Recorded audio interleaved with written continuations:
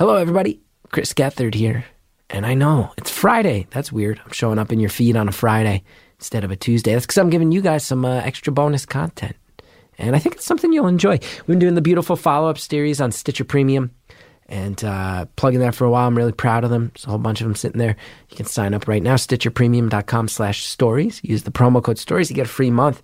And now they're all out. You can go binge them all if you feel like it. Wanted to make sure, though, the idea came up, why don't we release one on the feed? And obviously that helps advertise the whole project. But as soon as we had that opportunity, I knew that I wanted to release this one because we did a follow-up with a caller named Love is Everywhere. Now, if you're a fan of the show for a while, I think a lot of people point to this call as one of the most impactful ones. You're about to hear the episode in its entirety. Really hope you enjoy it. Thanks for supporting the show. Here it is, one of our beautiful follow-ups with the caller, Love is Everywhere.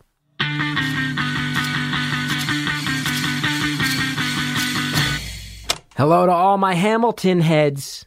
This is beautiful follow-ups. It's around 1 hour still. It's definitely one phone call. I do know this caller's name at this point in my life, but it's definitely still no holds barred. Oh, baby, come back.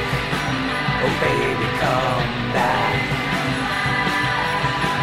It's not the same since you left. Hello, everybody. Welcome to Beautiful Follow-Ups. This is your host, Chris Gethard. Thanks for joining me here as we follow up with a prior caller to the Beautiful Anonymous podcast, someone who we met over the years, who we're going to get an update from. This week's caller is someone very special to me. Their original call, it was episode 69, titled Love is Everywhere. Heartbreaking, sad, but also so beautiful and so inspiring. And I just got off the phone, and I can tell you so genuinely from the bottom of my heart, yet again, I find myself overwhelmed with emotion. In the course of this call, you're going to hear some very specific details of some very hard to listen to things, but I encourage you to take those in because, once again, this caller proves herself to be one of the most wise and kind, beautiful people who is able to share a perspective on life that is astounding. And I feel lucky that I got to have this call, and I hope that you get a lot out of listening to it. Baby, come back. Oh, baby, come back. It's not the same since you left.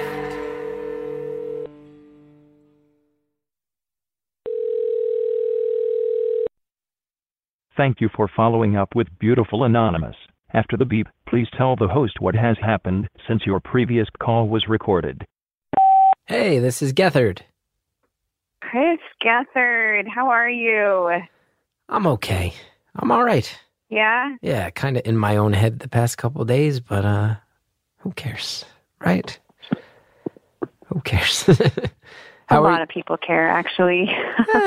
No, it's a lot of people care about Chris Gethard. No, it's fine. Look, for me, it's just, we set the clocks back. We get an hour less of daylight. That always messes with me. And me too. I hear you. It is what it is. It is what it is. Yeah. Yeah. Now, how are you?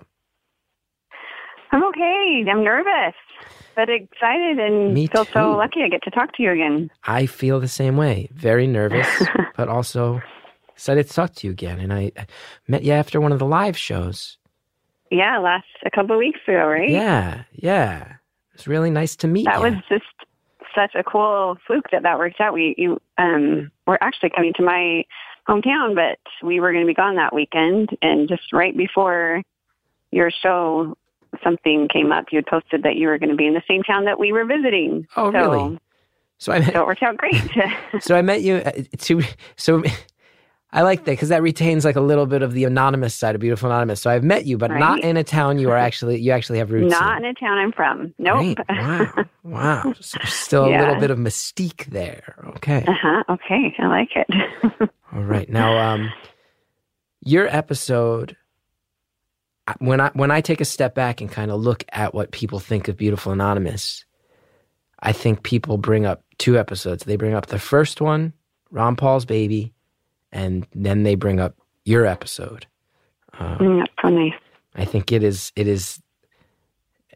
one of the, I think it might be the episode that a lot of the people who are longtime fans of the show say it's the one that kind of sums it all up for them. And I gotta say, thank you for that, because you really put yourself out there so hard in the first call. And it was clearly, when I read the reaction, it seemed like it helped a lot of people, opened a lot of people's eyes. And I hope that reaction was positive for you as well.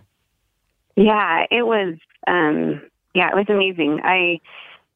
I'm nervous to talk again, knowing that so many people will listen again, but so grateful that I get a chance to thank this community, because they have really rallied around us and helped us in so many ways. We had that phone call, you and I, and on a Friday, and then it aired just a week and a half later, and we were just really raw. We had gotten bad news at that right after talking to you, and it was a very vulnerable, hard time in our life. And then that call came, and the amount of love that people showed us, even before they knew who we were, because shortly after that, in that Facebook group, we let people know who we were and more of our story. A lot of it was because people were figuring out super quick. It was easy. I guess they just put two and two together and knew, and the moderators at that time were being amazing at trying to keep us anonymous, but we're finding it kind of difficult, but we're willing to keep doing it. But we were fine to share that story and let people know more about our story. And still, just barely last week, I had someone from clear across the world contact me and just let me know that they were thinking about us, that they cared about us. So I can't adequately just express how much the community has helped and lifted us. So truly a beautiful, amazing thing. So thank you for creating this community. Reading your book recently, just and you talk about community, and it's just interesting how you created this community, and then it was kind of handed over to us, the thing that you created, and much support. So I'm just amazing. Lucky to be a part of it. I'm very lucky to be a part of it. I feel cool. like I get to surf the wave as much as anybody else who's a part of the community that surrounds this show. And I'm just so happy to hear that an internet-driven community was a positive in your life, because so often those can be very negative things, especially people in times of need or times of sorrow. Right. No, it has only been just a beautiful, amazing thing. And your podcast, you've seen that, just how it teaches us all to have a little more empathy with people we wouldn't normally come in contact with. And I've loved that. I've loved that opportunity just to get a little spice of life from people that, and understand people from a different angle that I couldn't have otherwise. So it's a wonderful thing what you're doing. Well, thank you. And like I said, I'm sure it's probably not easy for you always to have to delve into people's stories. That's a heavy thing. Listen, I'm the lucky one. I'm the facilitator. And then people like you call up and share things that are hard to share. And then other people appreciate it and get something from it and find strength in it. And I'm just extremely blessed to be in that position. And it's just so cool how people just really crave that connection, and that it's just a way to make that happen. It's neat. And it was just so good for me too. Just, do you want me to give backstory on Holly's situation, or was that just going to be we probably, we should probably fill people in. I think a lot of people who are members of the Facebook group surrounding the show know, because you posted there and kept everyone updated. But for anybody who's not, you did let us know how things turned out. And I feel like I'm being very awkward and dancing around it. You mentioned that your daughter did pass away since the recording of the first call. And I'm so sorry. I'm so sorry. Thank you. Yeah. And, knowing that by the time the call aired, we knew that was going to happen. And it just meant so much that her message was going to spread throughout the world. Like, there's just a mother who loses a child wants that child to live on. And I feel like that has been a way, the fact that someone clear across the world just recently was bringing up Holly again, that just helps her live on. And so, just an amazing avenue for that I am really grateful for. So thank you. Please, you do not need to thank me. That's okay. Well, I am thankful. No, it's just cool. It's cool how something I didn't realize before this whole journey with cancer is how much strangers can help people feel loved. Like, I don't know any of these people. I've never met a single person that listened to the podcast and then I met them. I've never met anyone, but still these hundreds, even thousands of messages from total strangers. It was just like this big hug for us. And I never would have thought that reaching out to a stranger and saying, I care about you, I'm thinking about you, could be so impactful. And it really helped me realize, reach out to people, even if you don't know them. If you know people are hurting, reach out. And I tried to be better about that, knowing how it felt for me. So it's a good thing to learn from that. I think that's a good thing to remember. And it's not always easy. It's not always easy. I know, and I do remember once sometimes you try to reach out and it's not what a person needs, but at least you tried. I know I was one time on a subway train in New York City and there was a young lady sobbing her eyes out and everybody was kind of looking awkwardly at her, and I sat down next to her and I just said, hey, whatever's going on, I hope it gets better soon. And I thought that was a sweet thing to do, but we were in New York City, so she turned around to me and went, you do not. And I quickly got up and walked away and realized that maybe she needed a little more time. Too hurt. Maybe she was too hurt. Whatever was going on at that point, a stranger's love was not doing the trick, but at least I tried.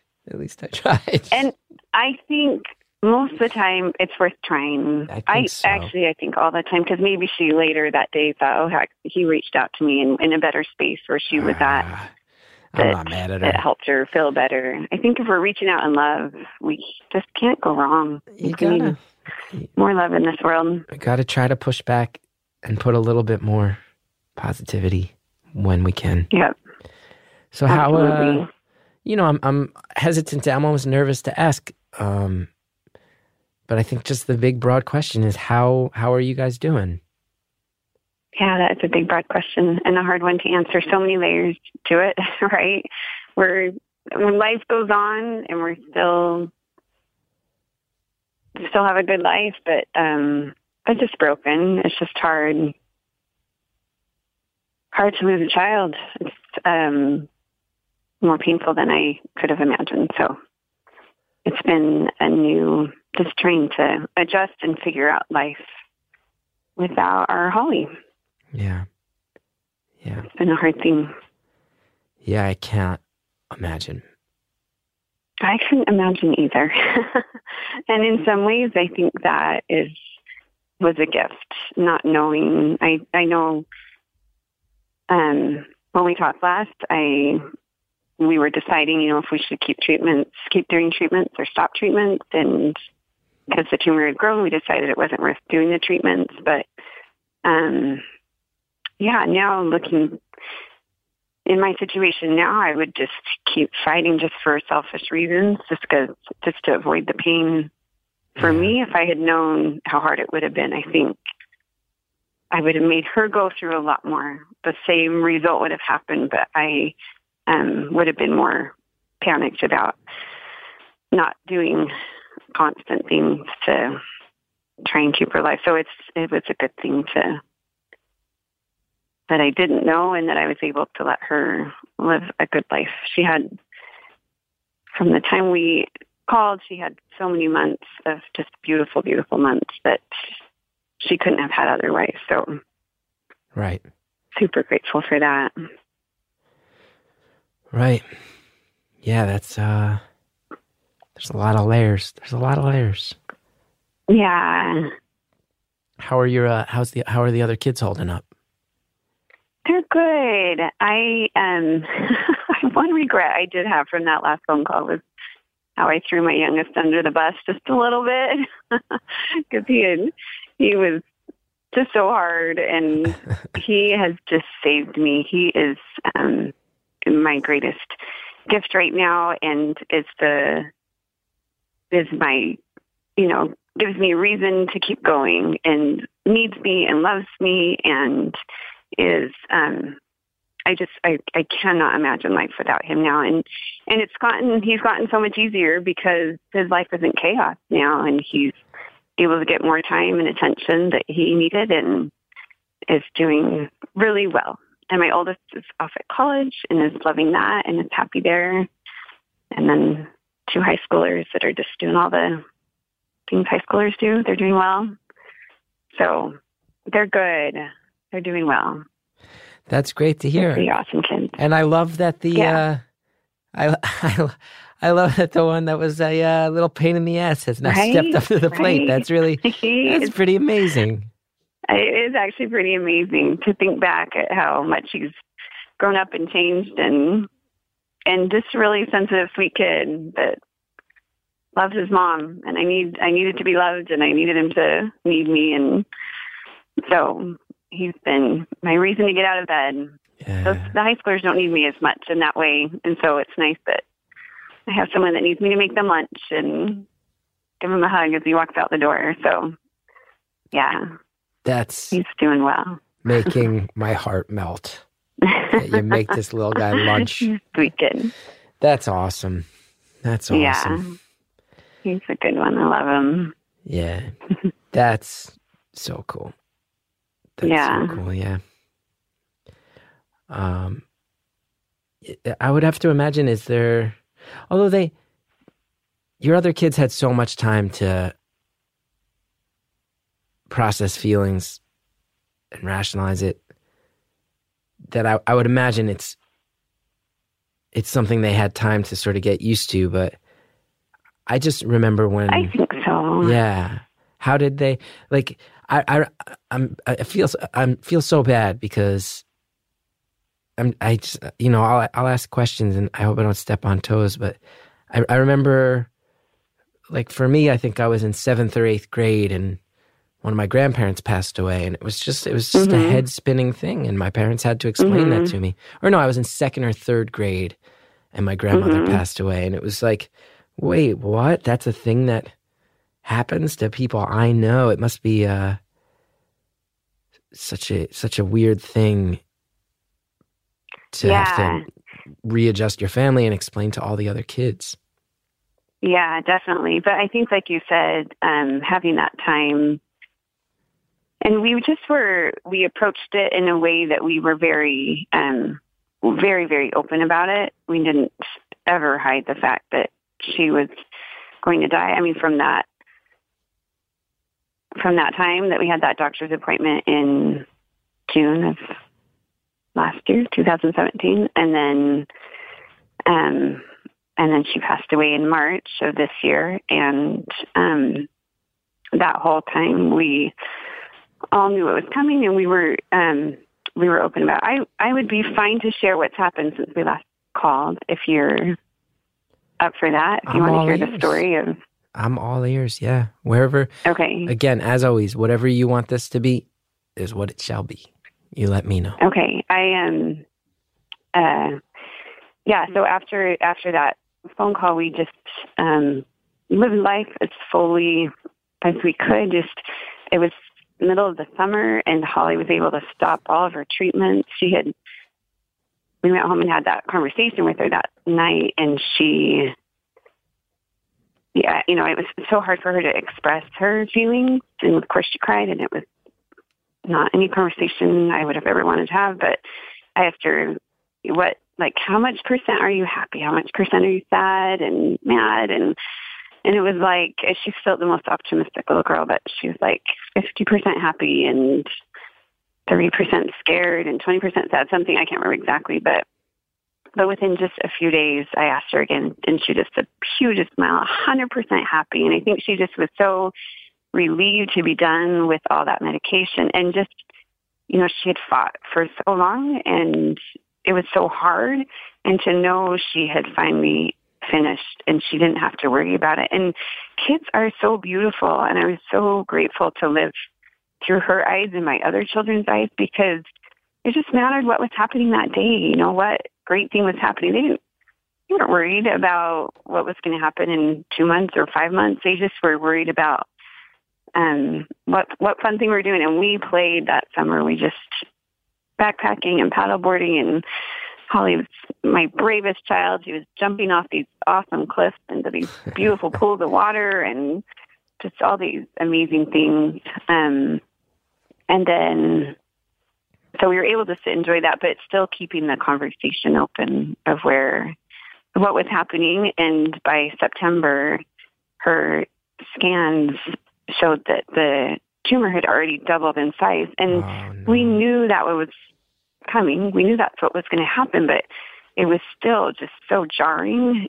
to actually see, it really is happening. And actually your podcast with that recording that we had made previously was so helpful at that time, because I just kind of questioned, like, wow, what have we done? Why in the world did we back away from this? I mean, we knew it wouldn't do any good, but still you just can't help but to, question every single choice and every single move that we made, and listening back on it and just remembering why it was important that we stopped then, and why it was important that we let her live her life, and that we got those beautiful moments and memories with the kids. And I think all of the kids, and my husband and I, we just knew how special every minute. I don't think life will ever be quite that rich again, because we knew what was happening and that these moments were precious and special. And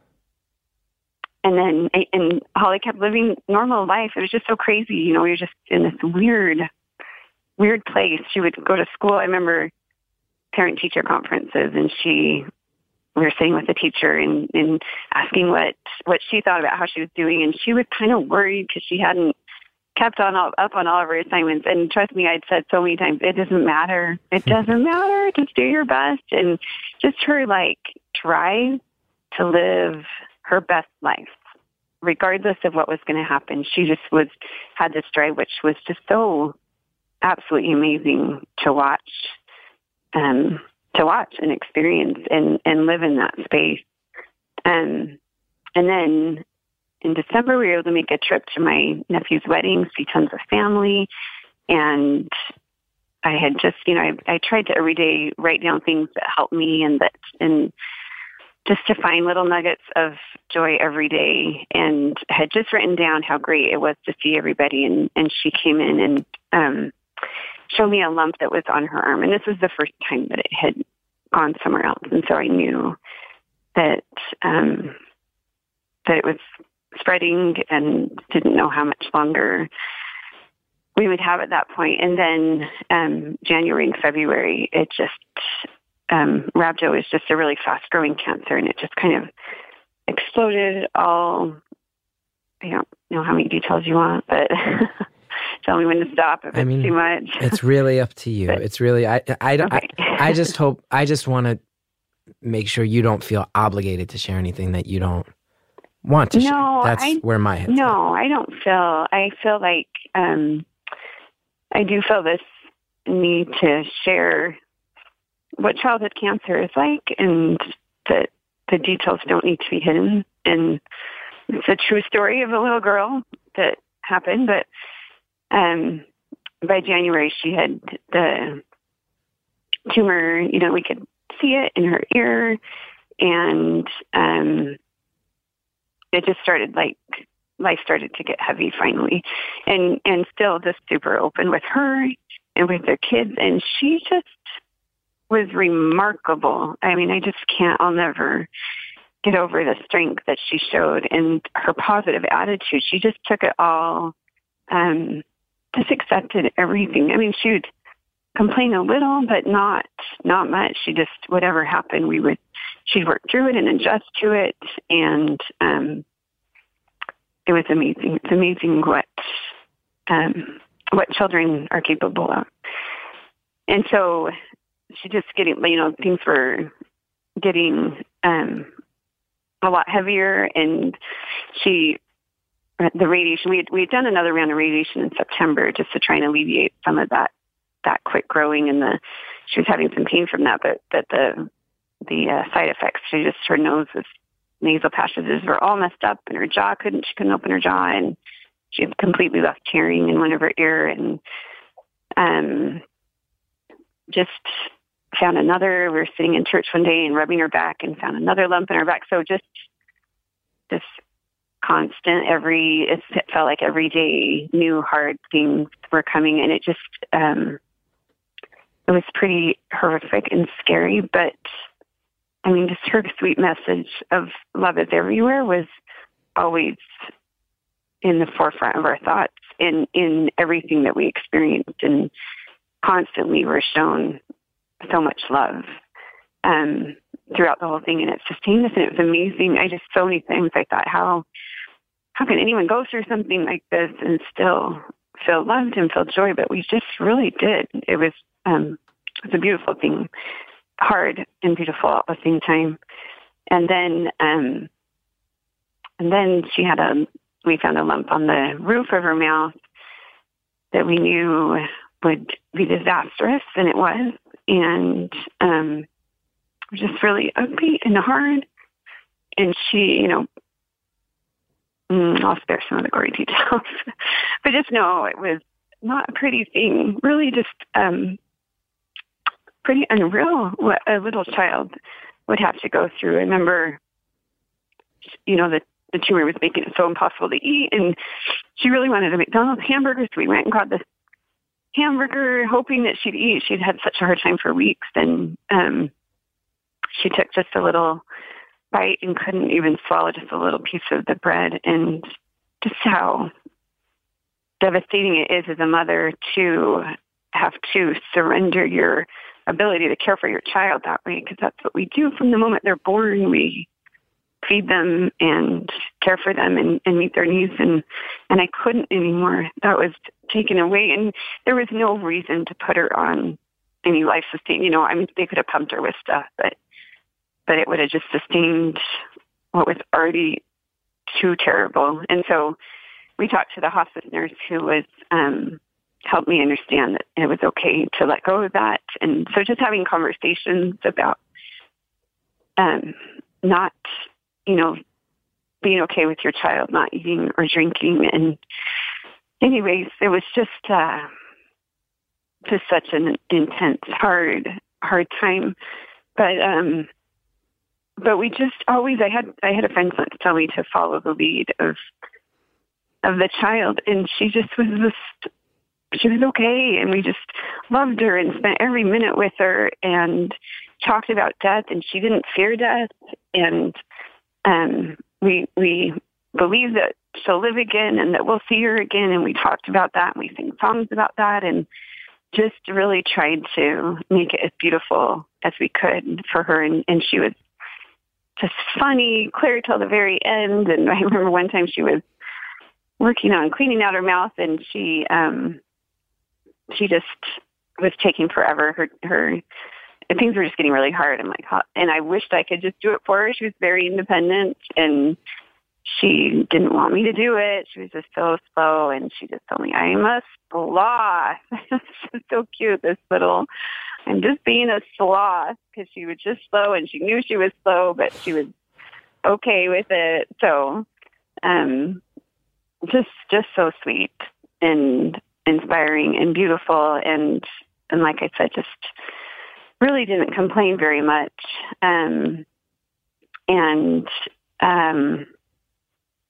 As things got worse, as she got weaker, we knew that we weren't going to have too much longer with her. She lasted, I didn't know a human could go so long without food and water, but they can. She held on as tight as she could, and we loved her as much as we could. And the week of, it was spring break, my kids were in various different places, and I wanted them to be around. It was just just hard to know how to navigate that. And there was this one afternoon I just felt like we just need everybody has to be home. And my son wanted to be at friends, and I was like, no, just come home this afternoon. And just we all gathered together and sang songs and prayed and told her we loved her. And shortly after that, she just went into a deep sleep. And we knew that she probably wouldn't wake from it. And so we had each of the kids take a chance to go and talk to her and share with her whatever they wanted. And so they each took their turn, and then I took my turn with her, and she wasn't coherent anymore, but her eyes were open, and she wept with me as I told her how much I loved her and how she had done everything she could and that she could be done. And then my husband came in, and just shortly after that, she took her last breath. And it was actually a beautiful, sacred experience. I was able to bring her into this world, and that was beautiful, and was able to let her leave this world. And I feel like angels were there with us, and we gathered all the kids back and just spent time. We tried to make it as hands-on as we could for them, and as safe and not scary. And so we were all together in the room. We had other family here, and just talked about how much we loved her and how amazing she was, and have continued to do that. So that is, I just am grateful for the chance to be able to share her story and her strength and her the beauty it was to care for her and to experience that with her. It was it's a beautiful experience. So thank you for letting me share. I know it's a little much. No, thank you for sharing. I'm crying a little bit, just so you know. You're going to hear that in my voice. That is, I think that to so many people is such an unimaginable situation, and it sounds like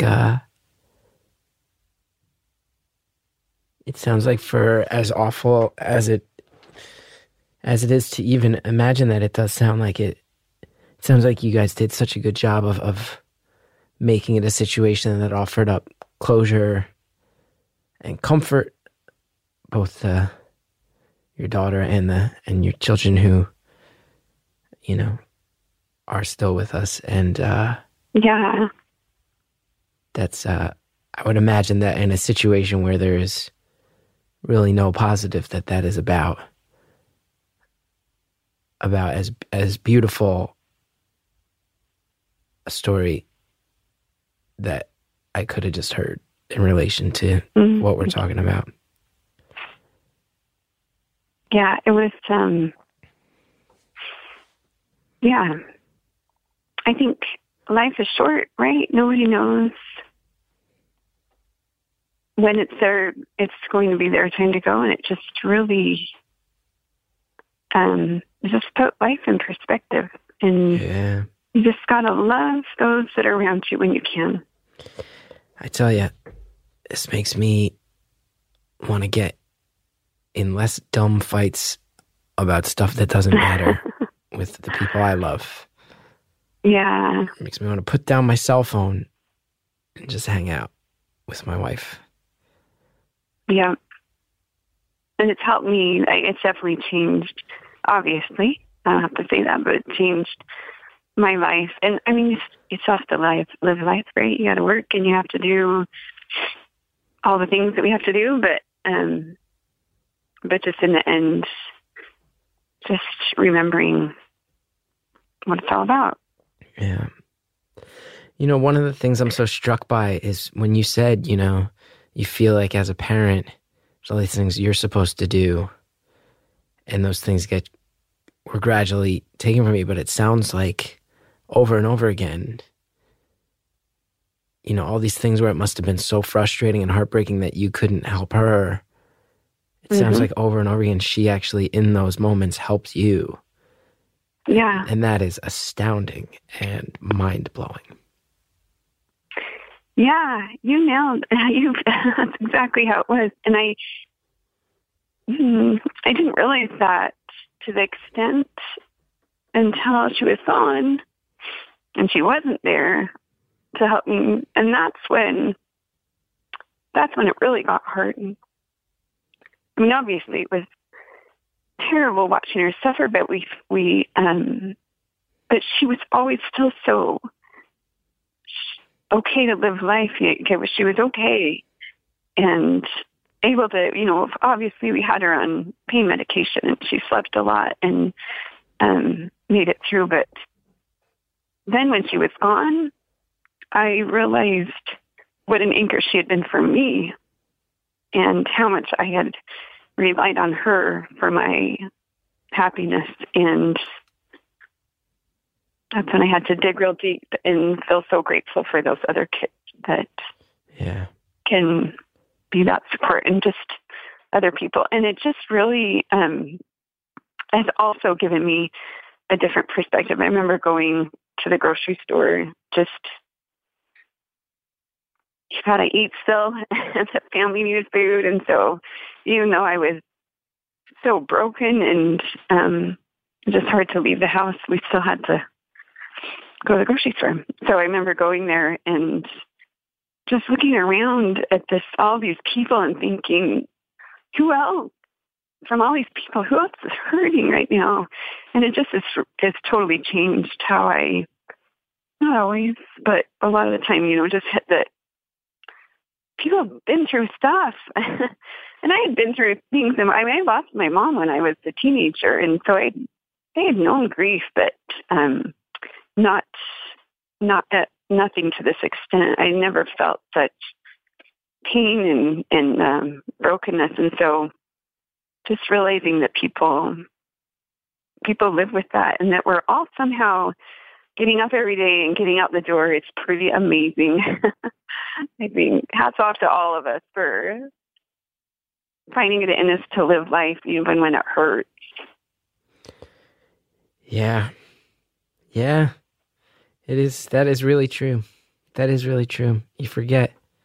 You're sitting in traffic and you're like, I'm trying to get to my Soul Cycle appointment right now. And you're like, well, the person in the next car might be driving to the hospital, dude. So maybe take a breath and chill out. Maybe take a breath. They might be driving to someplace far. They might be late to something far more serious than that. Yeah. And even choices that people make or things that don't make sense that are clearly not okay. You just, you wonder the heartache that brought something like that on. What kind of loneliness and sadness drives people to do things that just don't make sense? Yeah. Yeah. I keep finding myself thinking of that stretch you described after you ceased treatments and before things got really bad, when you said you guys were just able to go live, and that image of her being the brave one and jumping into the lake. Mm-hmm. In the months since everything has happened, have you started to have any, life, I don't want to say life moves on. It doesn't. That's not real. But have you had moments in the past 6 or 7 months where there's that similar level of, oh, we're letting our guard down, feeling that joy again? Or is that just a little far away right now? I love that you asked that question, because I think it's such a huge part of grief for people. And I don't know where you've been with your, in your own life, the experiences with grief, but I think that is one of the harder things, especially losing a child, is just feeling bad when you start to feel joy again, that, I shouldn't feel happy. And I think that's a pretty common emotion to feel. It's just this, I shouldn't be able to feel happiness. And I recognized that would be easy to go that route, and have really fought to still live life. And I think back to Holly, who was hurting physically for 2.5 years, pretty consistently. And I I just wish you knew this girl. She just lived life passionately, even with pain, and loved it. And just that parent-teacher conference, like she cared about, she knew she was not going to make it. The math didn't matter. She knew, but she still wanted to do her best. And I have thought of her so many times and how I need to live life through the pain like she did. And definitely, I've thought so many times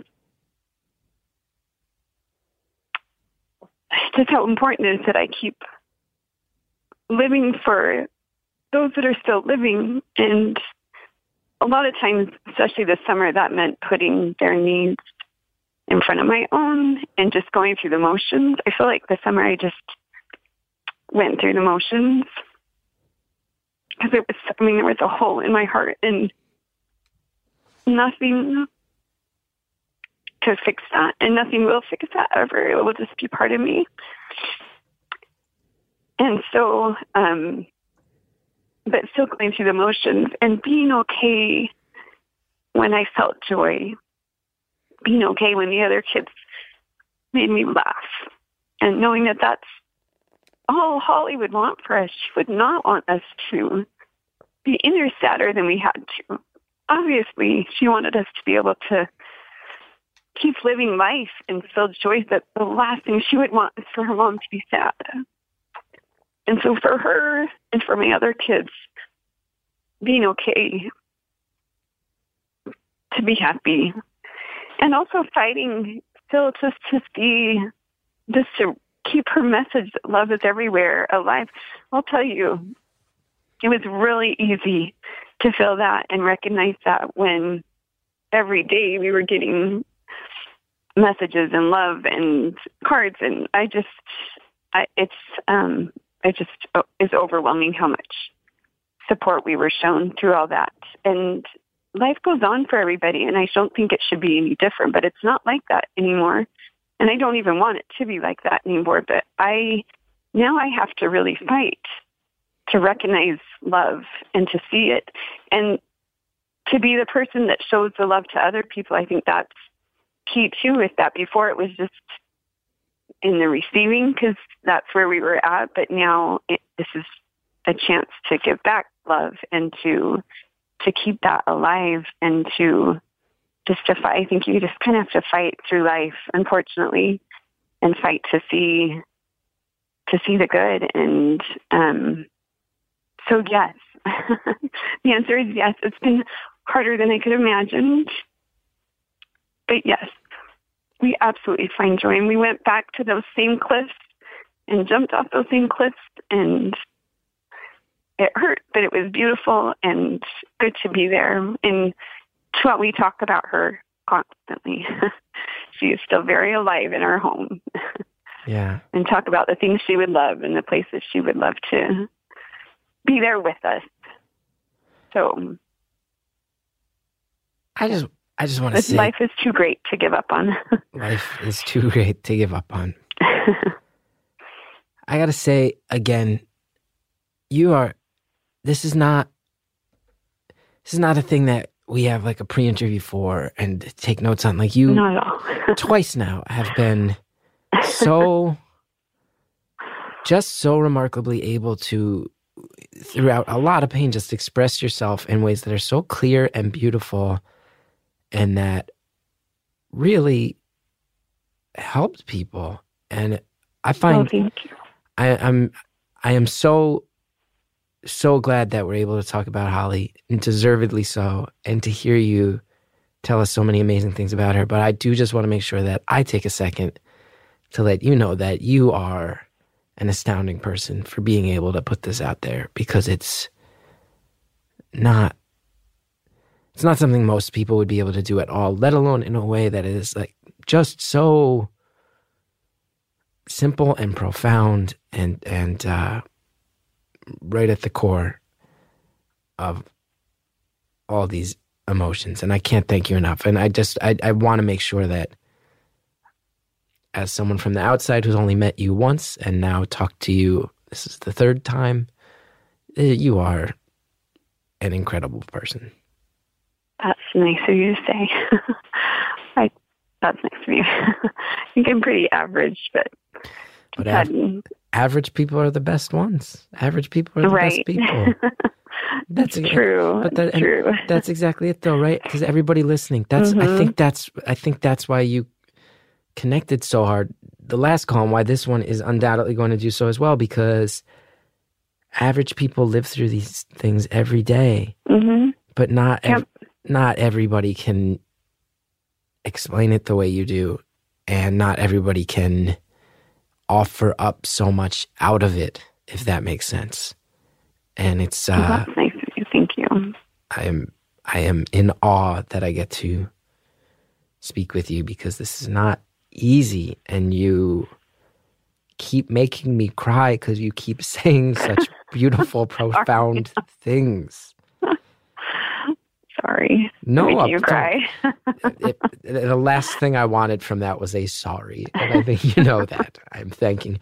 I did want to ask. You keep bringing up the word. You keep mentioning grief, and obviously there's so much of it, like a deep well of it. How are you able to process it where your thoughts remain this clear and where you remain focused so positively? Is it something that you're kind of doing in solitude? Is it something happening within your household? Are there organizations? Are you seeing professionals? Like, how are you processing this in a way that is so clearly, like I said, productive and forward thinking?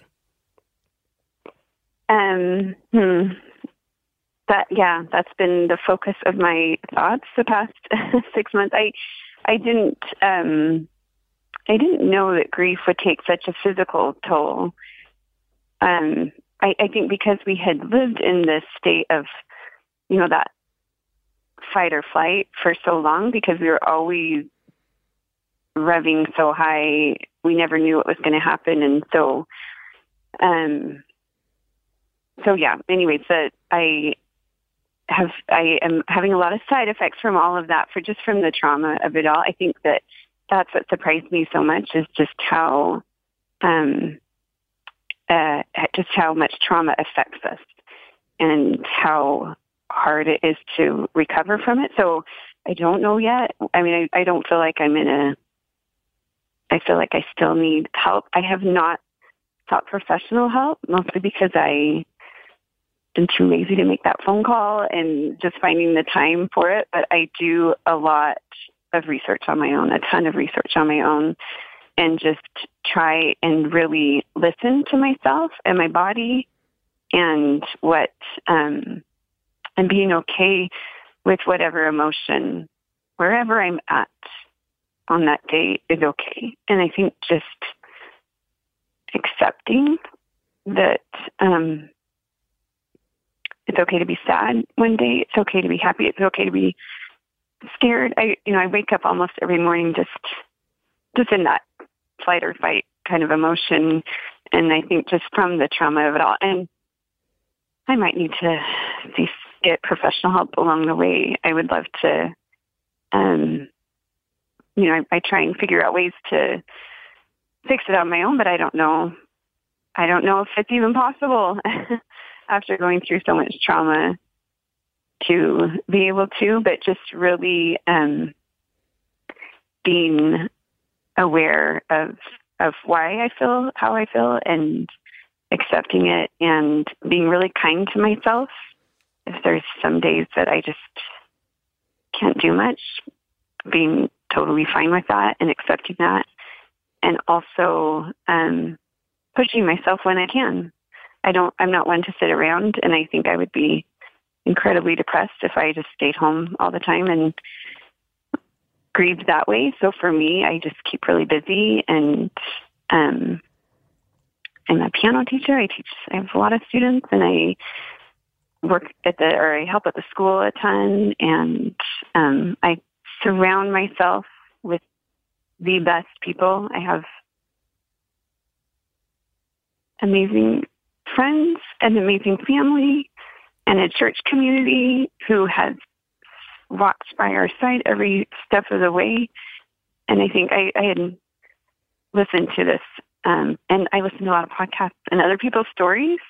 It's amazing how much it puts your own life in perspective. And was listening to this woman that had lost everything, or her in a fire, had lost all of her children, and she just talked about surrounding herself in love, and so I try and do that. I have an amazing community of friends and family, and they lift me up and they help me, and I just try really just to get outside of my mind and myself and realize that everyone's life, it's really bad. I guess, and I kind of mean that. Like, we just all have really hard things. I'm not the only one. Yeah, I don't mean to laugh, but it's amazing to hear that and have it feel like such a positive.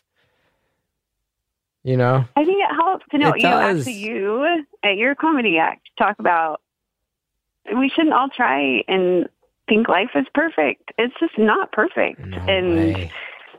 If we just take a moment to think life's just as bad, and what right do I have to have a perfect life? And when I talk to friends or whoever, every time I'm like, oh, actually, my life's pretty great. And I have a lot of great things going for me, and that makes all the difference too. Just focusing on, I really have a wonderful life, and I hurt every day, but so do a lot of people. We all hurt. Yeah. And it's given me a different ability to love and recognize that and be okay with that. And I know I'm not ever going to get over it, right? So I don't have to try to get over it. Right. I just know I just have to try and figure out how to still find even just like one moment of beauty in the day, and that's enough. Right. And being okay with that. That's one of those things that could sound so daunting, but actually sounds so freeing to realize, like, it is. There's no getting over it. It's not a thing you conquer. Yep. So you got to learn to coexist. Right. And just accept that life will never be the same again, and that's just how it is. And isn't that the same for everyone? And in their whatever tragedy we all go through, it's just, I did before this think of life as more of a linear thing where we just go through. I had my vision of how it was going to be, and now I just like, who knows what will happen tomorrow? And I think a lot of us, feel that same way in this country. You just don't ever know. And so take today for what it's worth, and that helps. And that's kind of the way I approached this from the moment we found out Holly had cancer. And I kid you not, there has not been a day, even the day she died, that didn't have something beautiful about it. So I just think it's, if you choose to see that, if you want to see that good, or if you want to just look at the bad, I think it's so much how we choose to look at life. Well, I tell you, one thing that I feel like I have learned from you, maybe more than anyone I've ever spoken to in my life, within or without the context of this podcast, is that in 2 calls now, both things, one thing that I feel like I really hope sticks with me and that I remember is that you have experienced an unimaginable level of pain that I think no one would ever envy, and that anyone listening, their hearts go out towards. But in the face of that, you have also shown in the course of 2 conversations so many times that by accepting that and reconciling that it was there, you also have been granted a wisdom that I do envy, and an experience and an ability to recognize joy and positivity more than I think some of us as well. And I think, again, I find myself once again blown away by your ability to just say things like that cut right to the core of it in a way that is just remarkable. And I thank you for that reminder. Thank you. And I will say, trying to figure out this life. yeah. And holy shit, do I hope that I can speak on behalf of everyone who's ever heard either of your calls. I think on behalf of every single listener, I wish nothing more for you and your family than a life that throws you no more curveballs or roadblocks or anything. But it will. It will. It will. Of course it will. And what a trite thing for me to even say, but it doesn't mean that I don't mean it with my full heart and every ounce of passion in my guts. I appreciate it. And I'll tell you something else too. Is that there's a lot of parents who listen to our show, and a lot of people who I think are headed towards that, and myself included. I would love to be a parent someday. And to hear your story, it's like it's like anybody who's listening to it, I think, would say like that. You went through a nightmare. You went through a nightmare that a lot of people who are there would. A lot of people who have that on their minds, who either are parents or would like to be someday, would hear that, and that is the nightmare that makes people nervous. But again, in both of your calls, as you describe this nightmare, it's also something that I just over and over again realized, like the ability, the depths of love that you felt towards your daughter, and that your daughter also clearly helped bring into your life is, again, it's a nightmare that I would never wish on anybody, and that I pray I don't have to live through. But also, it makes it so clear that love between a parent and a child is so real, and so as someone who's not a parent yet, that level of love is something so profound and so something to look forward to, outside of the darkness. It really is, just as you describe your relationship with your daughter and everything you felt towards her and she towards you. It's eye-opening. Yeah. And I wouldn't trade it for anything, even as painful as it's been. It was worth it. It's so worth it to have her in my life for that short period of time. And what a gift she was, and my other children are to me, even though, it's still hard to be a parent with those. It's just hard to parent and hard to know how to do it right. But that blessing that they can be, and the love that we can, and that no matter what happens, still love them and make it through. And yeah, thank you. You do not need to thank me. I need to thank you, because you've shared. I think, and it's not. I'm not trying to compare to anyone else, but I would say, just on a personal level, as the host of this show, almost 200 episodes in, I can say that both times I've talked to you, it's been, I would say, maybe just on a personal level, your calls are the ones that I have maybe just sort of learned the most about life from.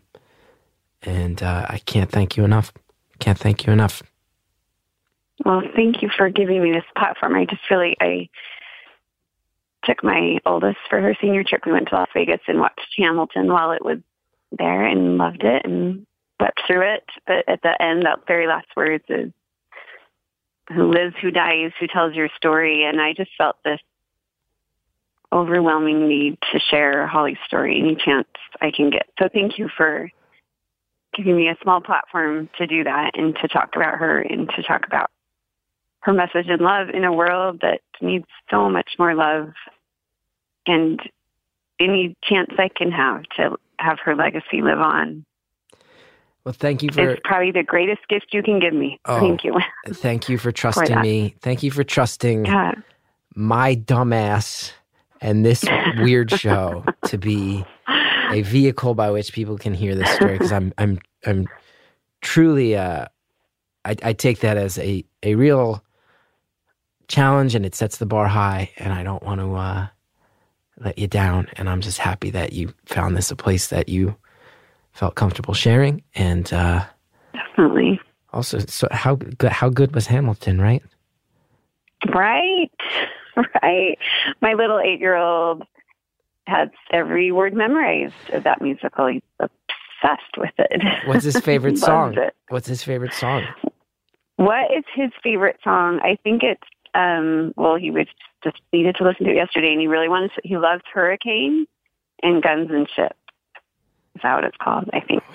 Those are two of his favorite. 6 months ago, I would have been able to launch into them. Oh, he's a funny kid.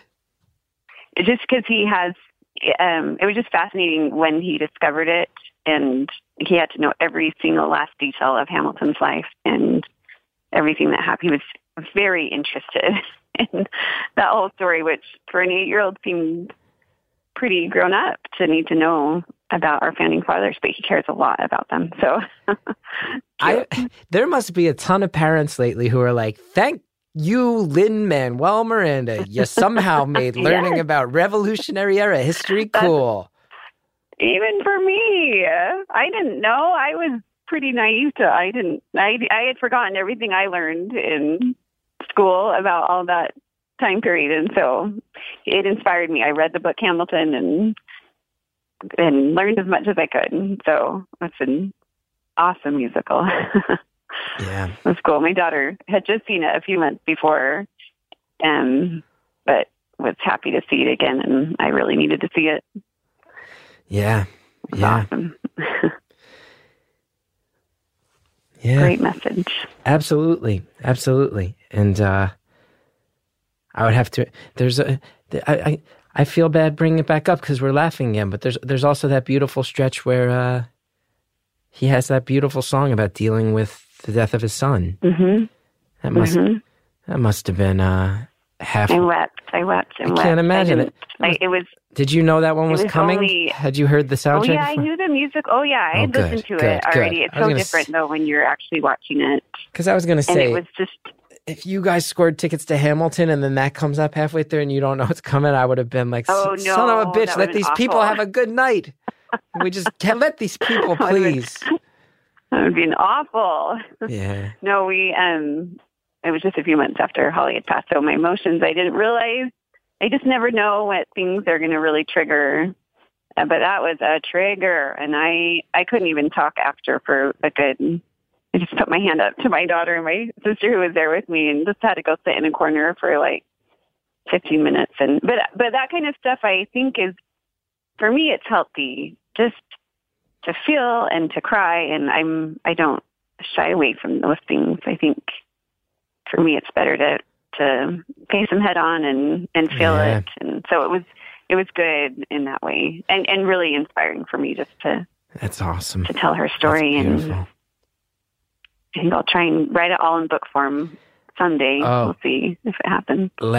Please let me know when it's happening. I will make sure that everybody listening to this show is aware, because I do think that a lot of the people listen. They are very, very. I think a lot of people who listen feel very lucky that they have a chance to have your back. And let me know when it's coming.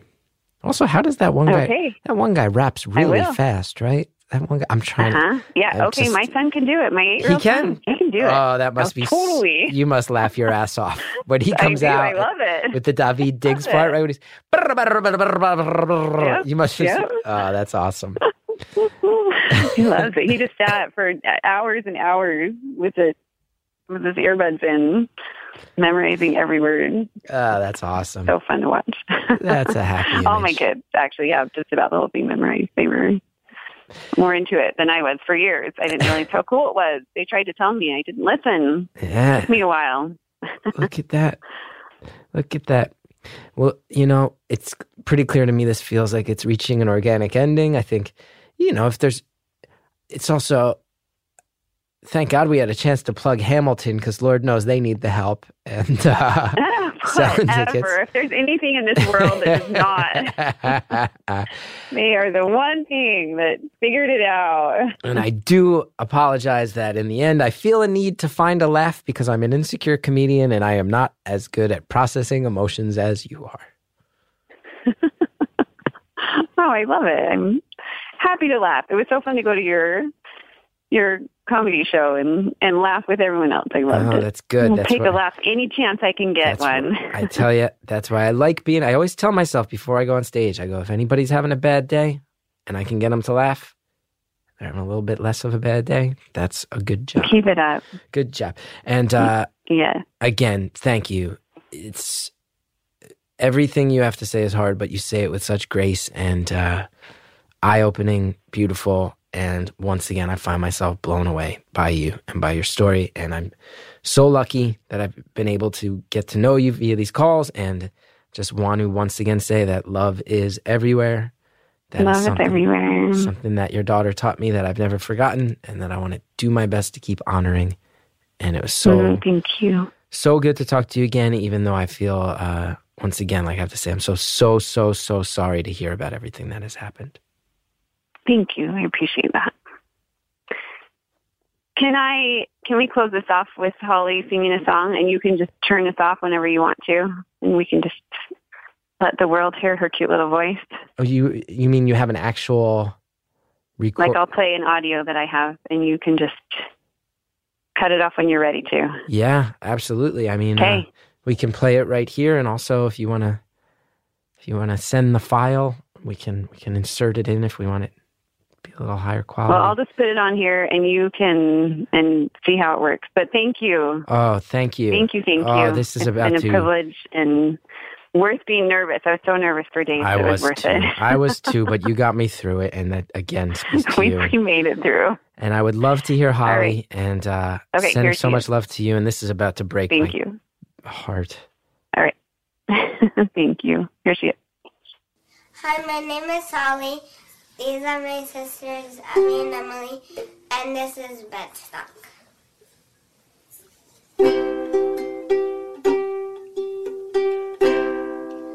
This is my song to carry on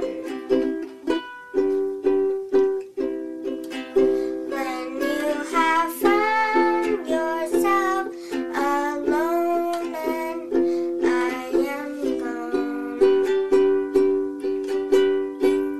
So I will wait and just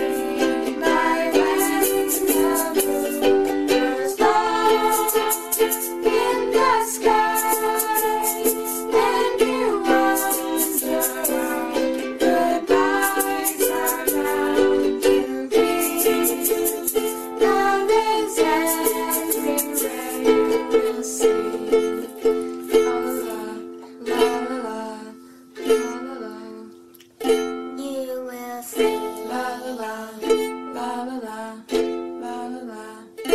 You will see.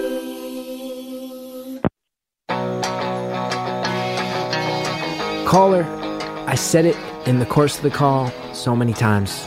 I will say it again. Thank you for being who you are and for being so honest with us about who you are and about what you've dealt with in life and about what you've lived through, and it gives me so much to think about. Thank you for reminding us of the lessons that Holly taught you and has now taught all of us. Thank you so much.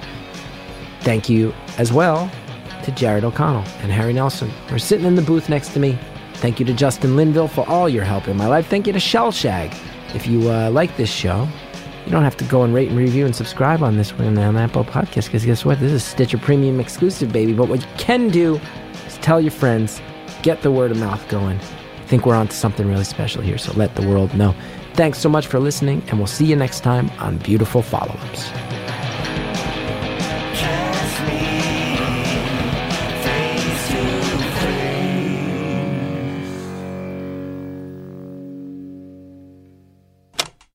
And hey, everybody, it's Chris jumping back in here one last time. Hoping you enjoyed that. Very, very happy to put that one out there. And again, I know it's a little weird to plug a project at the end of something that's so emotional, so impactful, so I'll just keep it real quick and say that the Beautiful Follow-Ups series, it's on Stitcher Premium. We've got so many callers you want to hear from again. Prison Bound and Escape from a Cult, and just a lot of favorites, just a lot of people it's good to touch base with. So not trying to hammer it too hard, but StitcherPremium.com/stories, the promo code stories, you get a free month, and a lot of good conversations sitting there if you are so inclined. No pressure, but enjoy them if you feel like it. Thanks so much, and we'll be back next week with a regular Beautiful Anonymous. You have a collect call from an inmate at a federal prison. To accept this call, press 5 now. A few months back on Beautiful Anonymous, we talked to someone who was about to head to a 4-year prison stint. We were able to follow up with her. We actually talked to her in prison. Does it feel like a punishment? Does it feel like a penance? Absolutely. I have affected lives negatively, and that's, I spent years my husband and I were selling drugs. I knew that I was taking away from people's families, and I was very good at justifying things. Check out Beautiful Follow-Ups on Stitcher Premium and hear how she's doing. It's pretty gripping stuff, and I hope you enjoy it.